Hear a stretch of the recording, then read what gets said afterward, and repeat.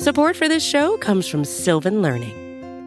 When children love learning, they can tackle any challenge life throws at them. Sylvan's Insight Assessment can help you determine if your child is ready for what's ahead.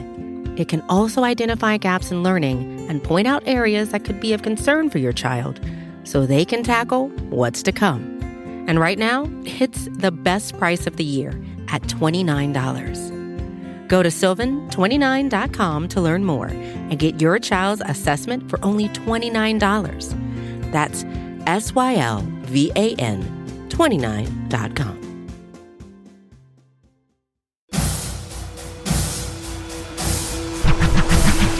Hello and welcome to your Victory Monday episode of the Arrowhead Drive. I'm Pete Sweeney.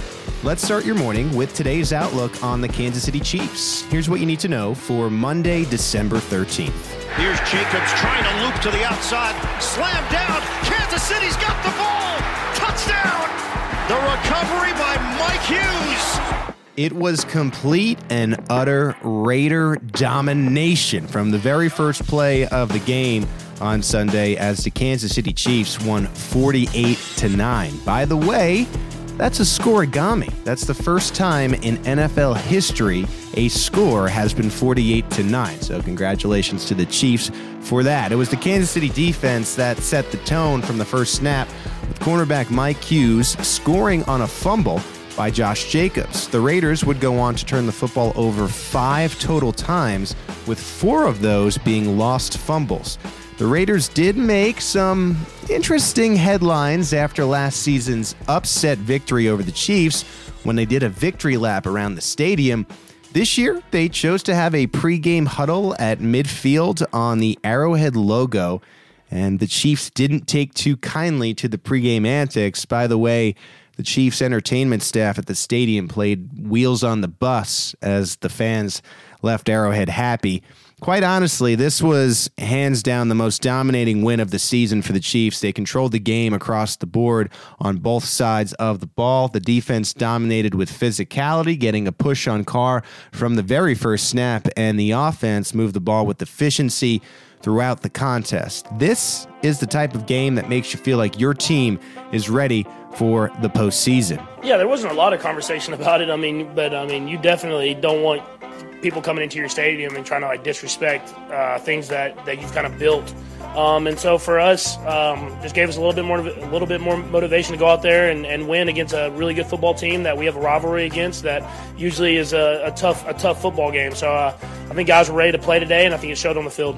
Yeah, we just talked about it. The Raiders chose to stir up the Arrowhead Stadium crowd. Not really a fan base you want to upset before a game. Safety Tyrann Mathieu said after the game he actually wasn't even aware of the Raiders' slight until later on. Nah, I didn't know about it. I found out about it post-game. I had an on-field interview, and one of the guys mentioned it, but it doesn't really move me. I don't think champions, really act in that manner. So, yeah, it don't even matter. So right now it's unknown how many Chiefs knew about the logo stomping. It seems that some did, some didn't, but while the logo might not have been something that really lit the fire, they definitely showed up knowing they were playing with a special attitude for their teammate L'Jarius Sneed. It was reported over the weekend that Sneed's older brother, TQ, had been killed in his hometown of Minden, Louisiana. So Sneed was excused from Sunday's contest, but the Chiefs made sure he knew that he was in their thoughts and prayers. It's such a tragic situation for him, and as a brotherhood and as an organization, as a team, we're gonna go support our brothers. And so I thought guys played hard kind of for him today. We got the win, and I'm just praying for him and his family because it's a tough deal, and we want him to be in a good spot as a person before anything on the football field. Tragic situation for L'Jarius Sneed and his family. We do want to say here at Arrowhead Pride that our thoughts and prayers go out to him as he tries to navigate this difficult time. Yeah, I think we can. We're playing a good football team this next week that we've already played once this season, so we have familiarity with them. They have a lot of great playmakers over there, but we still have to go out there and do it. I think the defense is playing great football right now. Offensively, we have to prove that we can drive the length of the field week in and week out, and so I'm excited for that opportunity. That's right. Kansas City, now winners of 6 in a row, heading into a contest against the Los Angeles Chargers for first place on Thursday Night Football. The Chiefs will be looking to build off the offensive explosion they had against the Raiders in this massive AFC West showdown against the Chargers. Mahomes, perfectly executed. Williams down the sideline, leaping. Touchdown, Kansas City.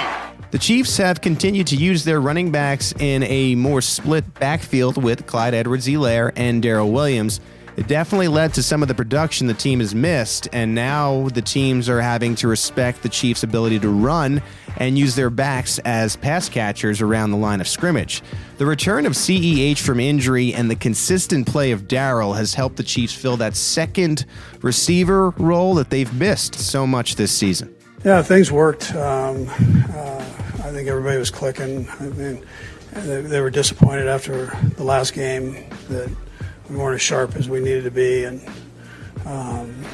there's just such that small margin, man. You catch the balls last week, and you might have the same type of thing happening here. So, but we didn't, and so the guys did a nice job with all that. The Chiefs' offensive struggles have been well documented this year, as the 6-game win streak has really been on the back of the Chiefs' defense.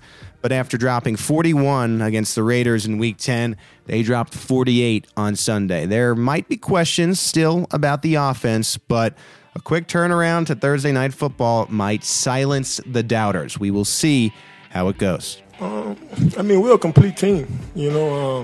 Special teams, I think defensively, we have some great players, really at all 3 levels. And, offensively, those guys have been able to break a lot of records, the last couple of years. And I think really the only thing on our mind is, complimenting our team. How can we, be a benefit to the rest of the team? So, it just comes down to really commitment and staying committed to each other. And, us being the reason that we want to go, where we want to go. So, as long as we can continue to keep team first, I think we'll continue to get better.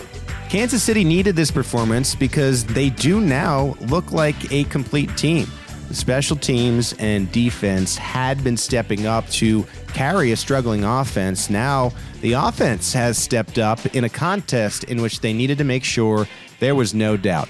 For the first time all year, we completely agree with the Honey Badger. This is a complete football team that knows how to get to where they want to go.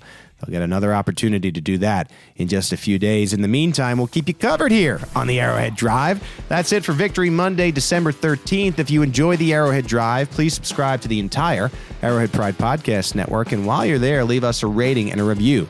Coming up later today, it's the weekly mailbag on Out of Structure with Matt Stagner and Ron Kopp. As for me, that's a wrap for now. I'm Pete Sweeney. I'll catch you on Wednesday for the next edition of the Arrowhead Drive.